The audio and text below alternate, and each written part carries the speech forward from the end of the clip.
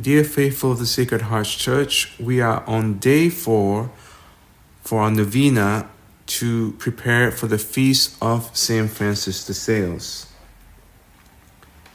And we will continue to talk about true devotion. In the name of the Father, and the Son, and the Holy Ghost. Amen. I hope that you were able to read with us the chapter on true devotion from St. Francis de Sales' Introduction to the Devout Life.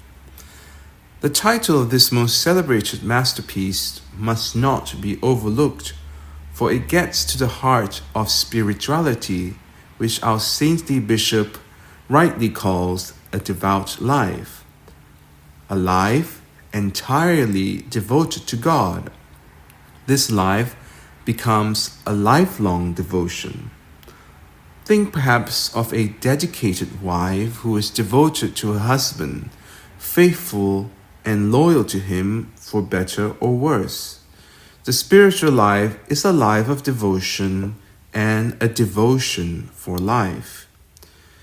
St. Francis de Sales warns us against false imitation of devotion. There is only one true devotion, while there are many false and meaningless ones.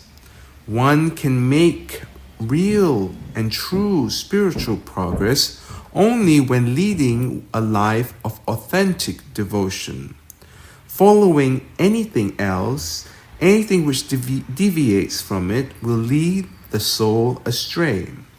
It has to be said from the beginning that true devotion is for the love of God, and anything else is more or less for the love of self.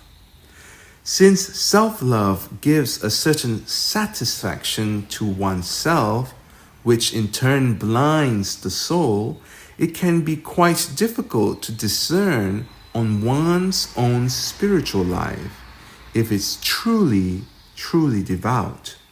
There is a certain risk that a soul may be deceived by this feeling of being satisfied with oneself, confident that her devotion is putting her on the path to holiness and to heaven, whereas in actual fact, she is following a false devotion, filled with self-love. This is perhaps why pious and devout souls are often represented in an unappealing manner. Those who are seen constantly praying with many diverse devotions, but in person are gloomy, cold, bitter, critical of others, exteriorly pious, but interiorly complicated. Remember the words of St. Francis de Sales. He who is in the habit of fasting will think that because he fasts, he is very devout, even though his heart is filled with hatred. He will not take a sip of wine or even water, anxious about sobriety, but he has no scruples to sip the blood of his neighbor by speaking ill or by false statements. Another considers himself devout because of the very great number of prayers he recites every day, even though soon after this he speaks words that are annoying, full of pride, and hurtful to those in his house and to his neighbors. True devotion, dear faithful, is universal and timeless. It is always appealing to everyone.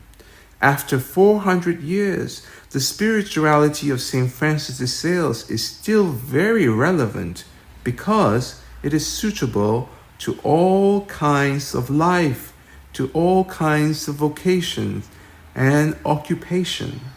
Perhaps we should make a good examination of conscience to see if our faith appeals to those around us, our friends and our family. Or is it repulsive? Does our devotion make us more selfless? Do we cover ourselves with many diverse external acts of devotion, especially in front of people? And are we willing to submit to a priest's judgment of our own spiritual life. Remember that to be devout, one must not only have charity, but a great liveliness and promptness in doing charitable actions with joy. Let us end with St. Francis de Sales praising true devotion. I assure you, dear Philothea, devotion is the delight of delights and the queen of virtues, since it is the perfection of charity. If charity is milk, devotion is its cream. If it is a plant, devotion is its flower. If it is a jewel, devotion is its luster. If it is a precious balm, devotion is its perfume, a delightful perfume that gives comfort to man and makes the angels rejoice. St. Francis de Sales, pray for us. In the name of the Father, and the Son, and the Holy Ghost. Amen.